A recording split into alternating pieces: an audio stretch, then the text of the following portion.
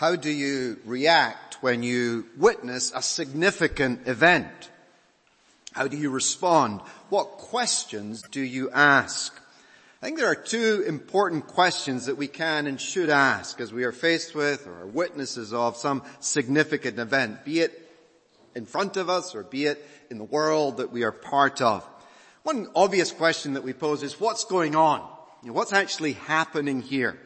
And there the concern is to have an accurate grasp of the events. What is really happening? We know that can be quite difficult. We live in an age of fake news. I guess there's always been fake news, but we hear a lot about fake news. So even knowing what's going on is not always a simple task. But it's a reasonable question to pose. What's going on?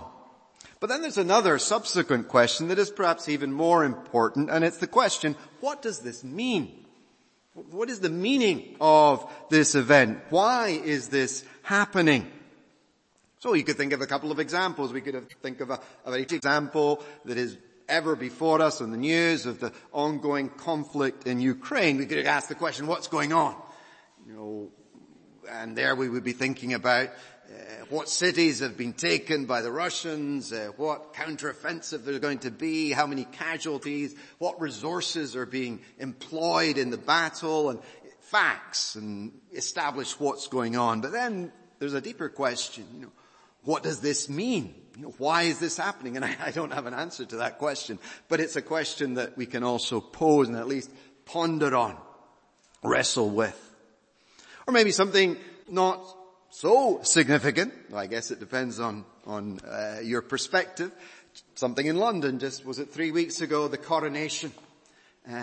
Imagine an uninformed tourist in London. I'm sure tourists in London are all very informed. And if you're a tourist in London, I'm sure you're a very informed tourist. But imagine an uninformed tourist on Coronation Day, and they're looking around and they're seeing all the pomp and circumstance and the carriages and the flags and the crowds. They might ask the question, what's going on? What's going on? Well, somebody could tell them, well, this is what's going on, and give them the facts. We could maybe also ask the question, what does this mean? And to that, I'm sure there will be lots of different answers depending on where you stand. But that's another question that could be posed. What does this mean? What does it say about our country, its past, its present, its future, and so on? Well, today is Pentecost Sunday, and we've already made reference to that fact. And today our gaze is directed to Jerusalem and to Luke's presentation of a huge, significant event that took place a couple of thousand years ago. And in his account of the events on the day of Pentecost, Luke answers the question, what's going on? He describes the events. And the part of the account that we've read, these first 13 verses of the chapter, is a description of the events. This is what happened on that day. An answer to the question, what's going on? But in that account, and in the part that we read, he also records how many in the crowd, it would seem perhaps the majority, amazed by the events they were witnessing, perplexed, amazed, posed that second question. What does this mean? Very explicitly, that question is posed. What does this mean? And it's a great question. And our objective this morning is to try and answer that critical question. Now, in fairness to Peter, he himself answers the question. Notice what he says as he introduces his sermon in verse 14. But Peter, standing with the 11, lifted up his voice and addressed them, men of Judea and all who dwell in Jerusalem, let this be known to you and give ear to my words. Other translations translate that part of the verse as, let me explain this to you. This is what happened. You're asking, what does it mean? Well, I'm going to explain to you what it means. But what we're going to do this morning, and I don't know if it's fair to include you because I'm the one that's decided to do it this way, but just to be a little contrary, what I want to try and do is identify the meaning of the events by Luke's description of the events in verses 1 to 13. So we're not going to go on, which would be the sensible thing to do, and hear what Peter tells us about the events and explains them, but we're going to limit ourselves to the events themselves and what clues they give us as to the meaning of the event, the meaning of that great day. What we're going to do is we're going to identify and examine 3 pieces of evidence that will help us answer the question posed by the inquisitive crowd. What does this mean? We're going to think about the meaning of the day on which this took place. So the meaning of the day. We're then going to think about the meaning of the signs. We're given a description of signs that took place, and we want to think about the meaning of the signs. And then finally, we're going to think about the meaning of the words. The response of the crowd is to the words that they heard spoken. And so we want to think about that as well. 3 clues that will help us understand the meaning of this day, the day of Pentecost. And what we'll discover is that these 3 pieces of evidence identify in turn a harvest, the equipping of the harvesters, and the means employed to bring in the harvest.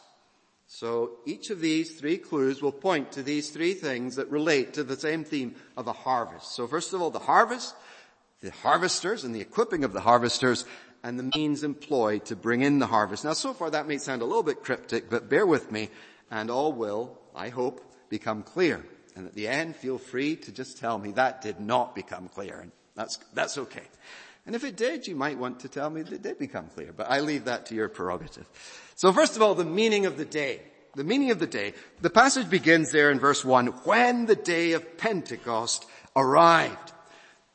The very fact that Luke introduces his account in this way is pointing to the significance of that day. You know, this didn't just happen any day. These events happened on this day, the day of Pentecost. Luke is indicating that the day in question is significant and meaningful. Now what does Pentecost mean? Well, it's a Greek word, transliterated into English, Pentecostes. It means 50th or 50th day. We're familiar with Pente as 5, the pentathlon, that Olympic event with 5 disciplines, the Pentateuch, the first five books of the Bible. Well, Pentecostes means 50th or 50th day. And the significance of this name is understood when we view the events of Jesus' death, resurrection, and his sending of the Holy Spirit on the day of Pentecost in parallel with the Jewish festivals at which time these events took place. Because each of these 3 events took place in parallel to Jewish festivals. Now obviously we're going to focus in on the day of Pentecost, but we want to just identify the others to see how it fits. So Jesus' death coincided with the Passover feast. We're familiar with that. I won't dwell on that. Jesus' resurrection coincided with the Feast of First Fruits. That's maybe something we're not quite so familiar with. And then Jesus' sending of the Holy Spirit coincided with the Feast of Weeks. Specifically 7 weeks, which if you do the maths, comes out at about 50 days. 49, 50 days. 50 days after the Passover Sabbath, 49 days after the resurrection. Now that these critical redemptive events in the mission of Jesus should have coincided with the celebration of God-appointed festivals for his people is, I think, clearly no coincidence. When we think of the death of Jesus at Passover, back on that momentous day of liberation from captivity in Egypt, the shed blood of the Passover lamb painted on the doorposts of the homes of the Israelites provided protection from death.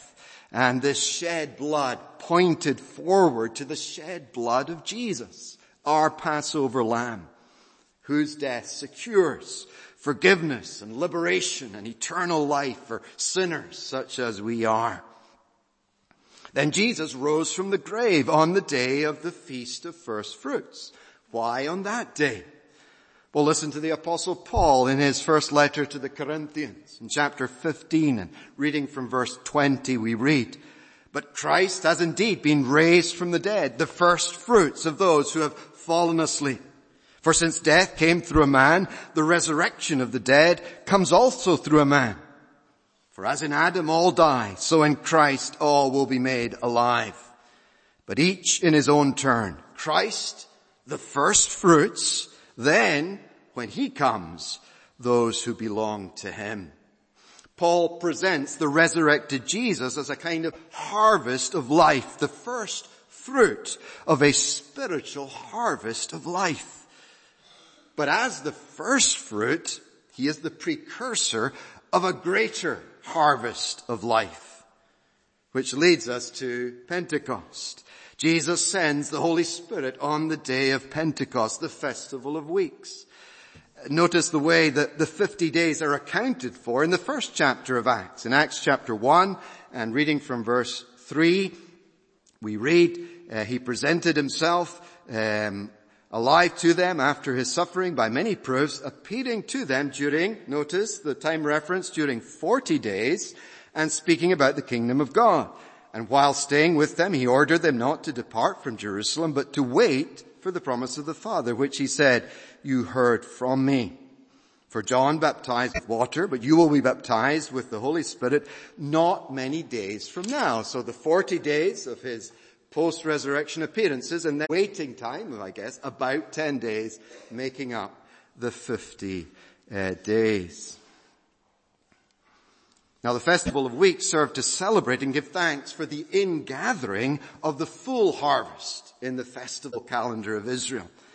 So on this day we are witnessing the beginning of the ingathering of the full harvest of which Jesus was the fruit. Now remember the question of the crowd and our question. What does this mean?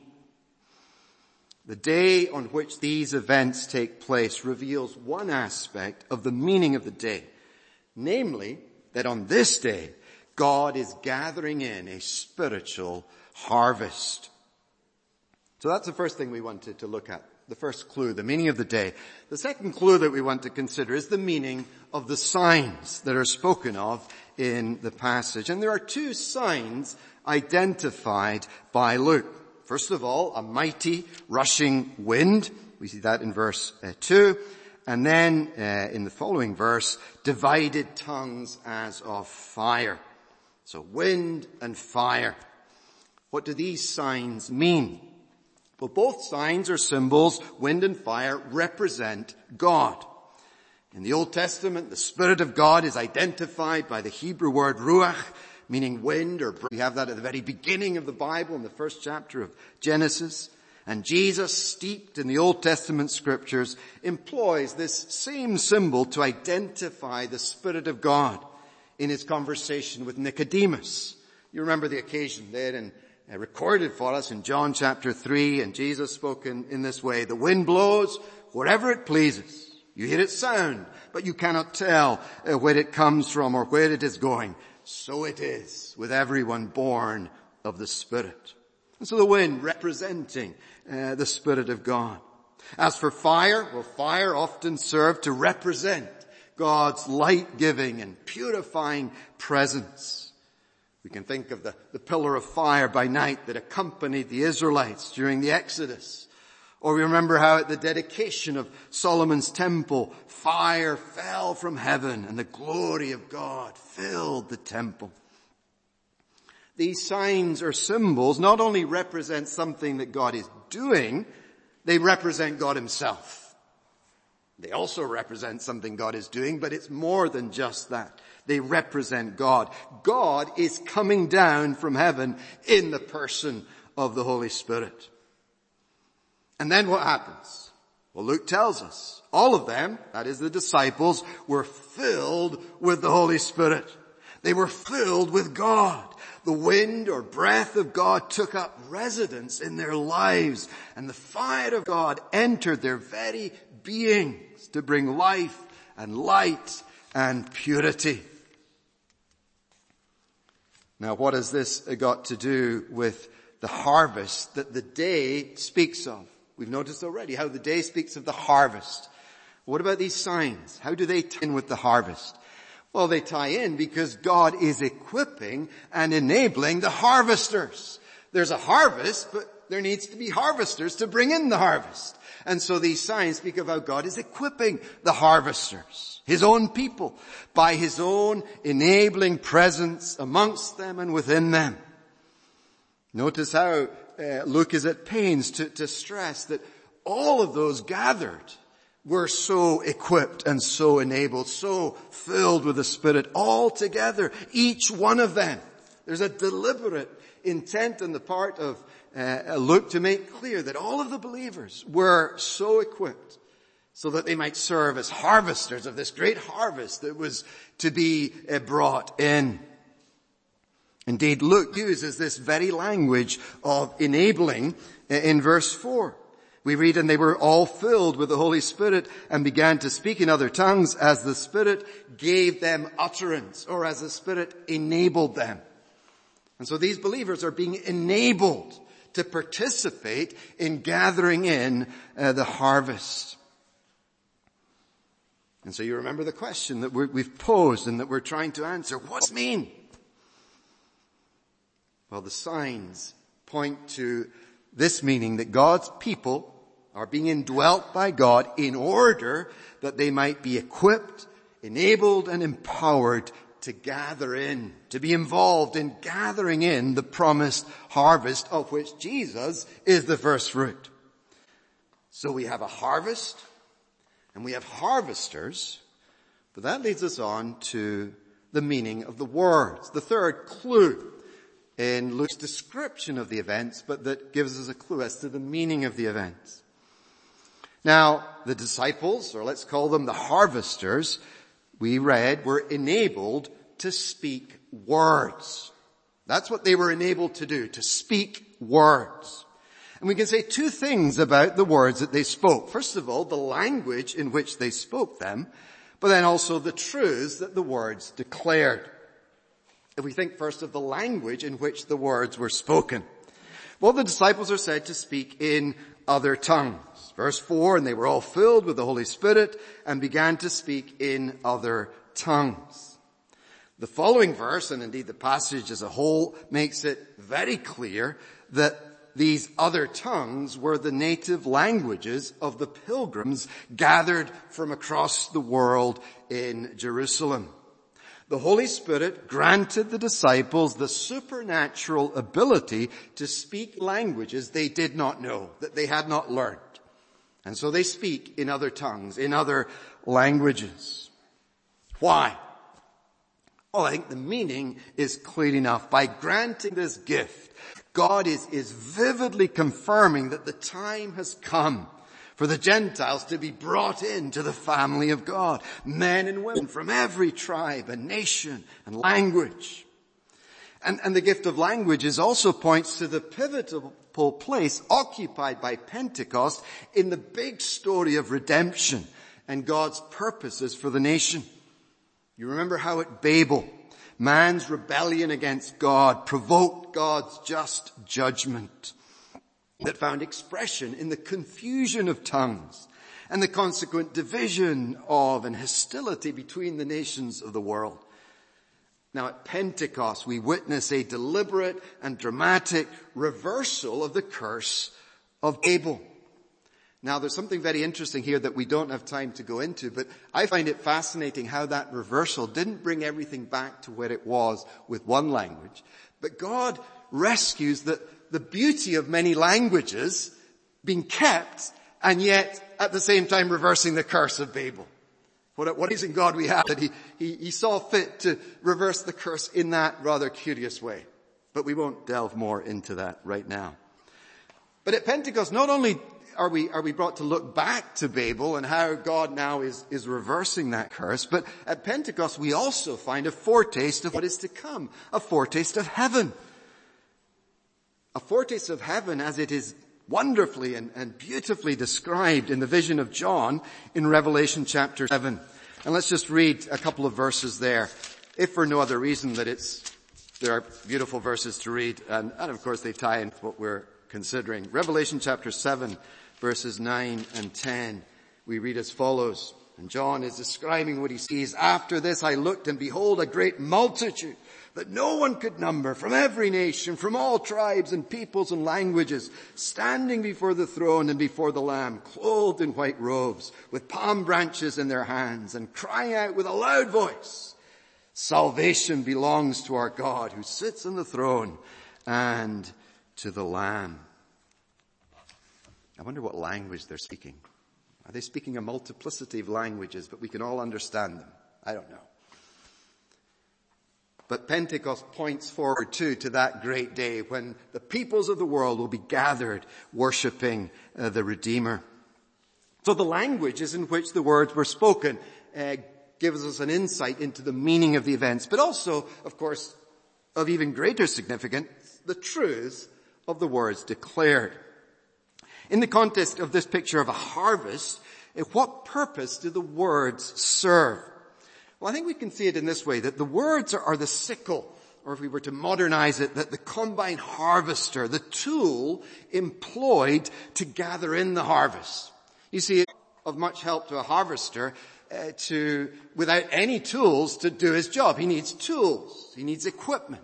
And so the disciples, as the harvesters, we also need tools. And the words are the tools that God gives us to do our job of gathering in the harvest. This is what the harvesters have. They have a word from God, a word about Jesus, words that declare the wonders of God. Is that not what the bystanders or the pilgrims declare? We hear them telling in our own tongues the mighty works of God, or the wonders of God. This is the meaning of the words that are being shared and declared and pronounced on this great day. And as the people hear these words, what happens? Well, the prophet Joel, referenced extensively by Peter in the sermon that follows, anticipates the impact of these words on those who hear them when he declares, "And everyone who calls on the name of the Lord will be saved."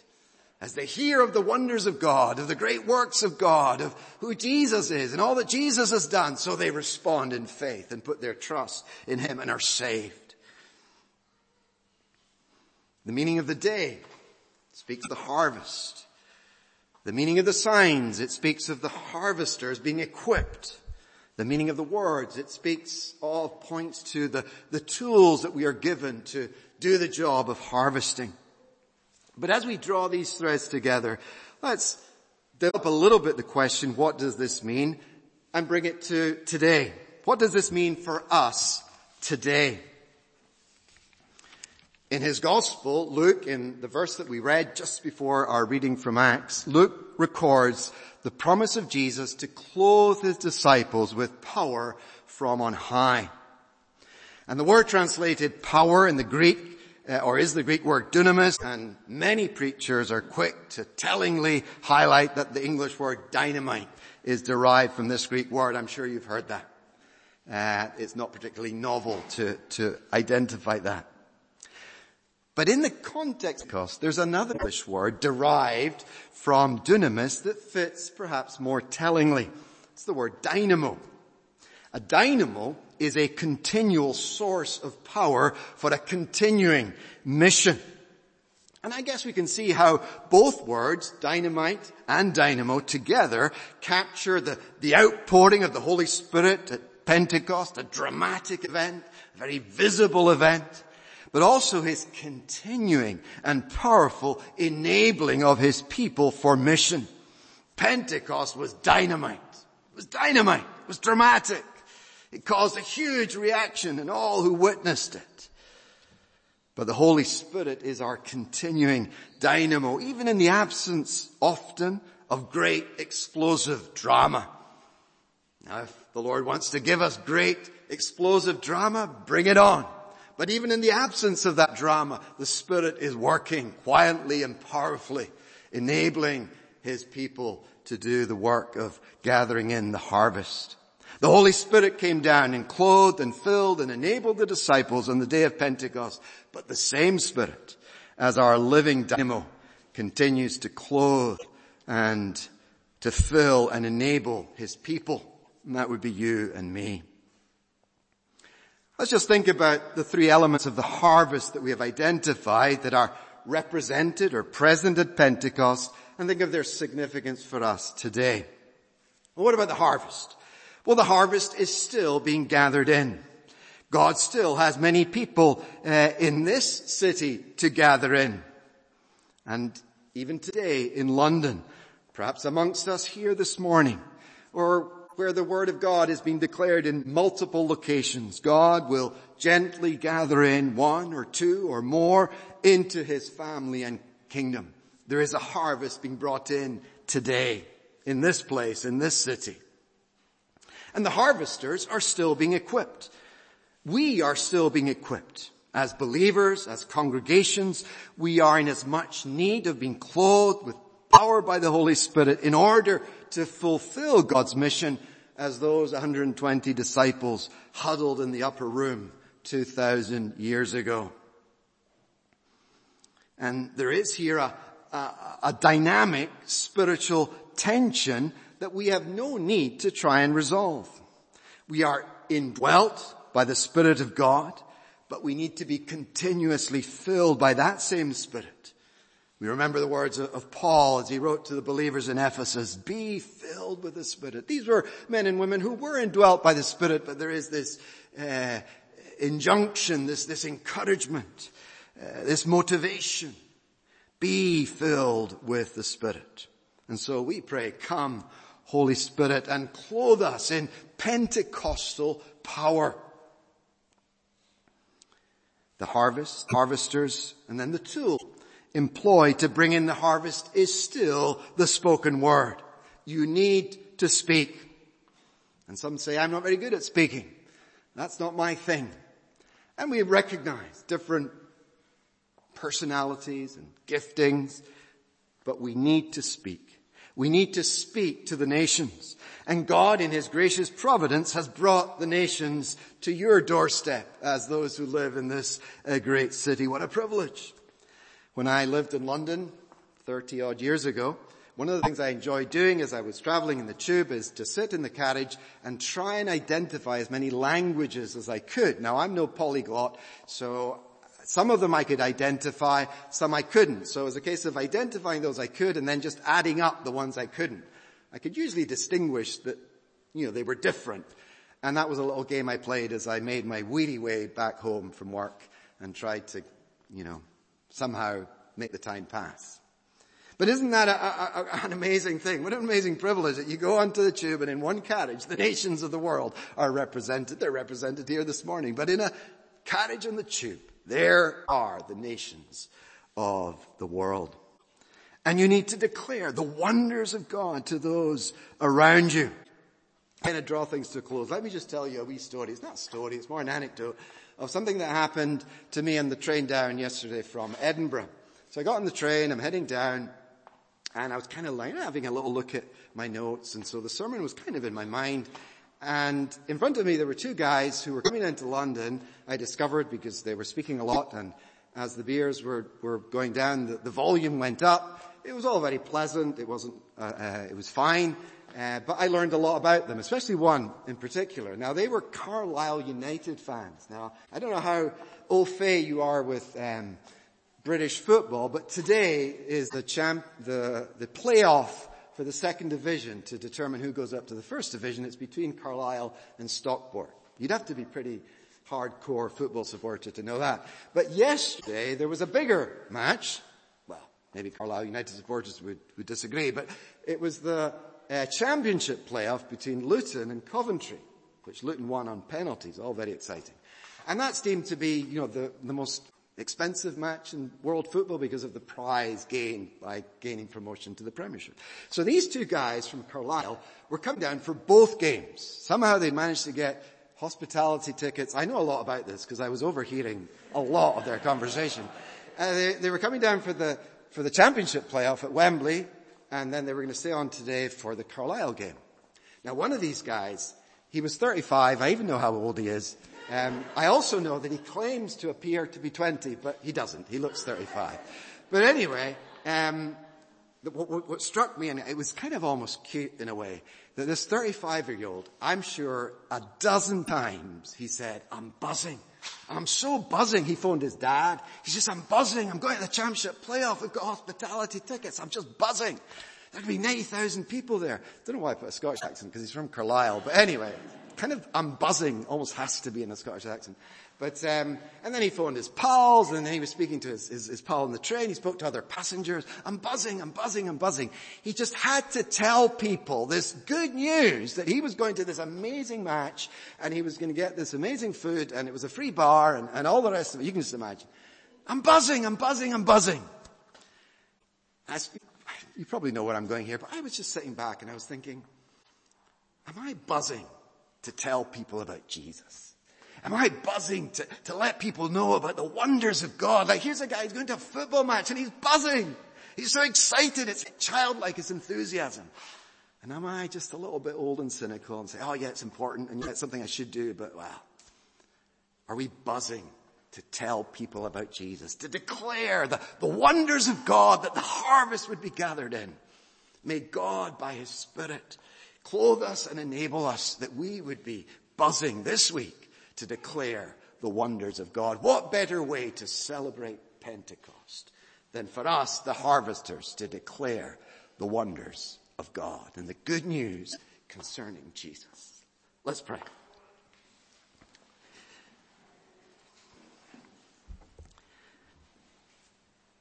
Heavenly Father, we do thank you that we do indeed have good news to tell. Good news for us. We celebrate the good news because of all that it means for us as your people.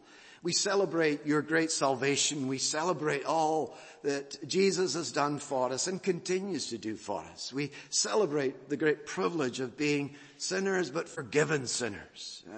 Those who have been brought into the family of God. And we pray that we would indeed recognize our privilege and responsibility to serve as your harvesters. We thank you that you do not leave us alone in this task.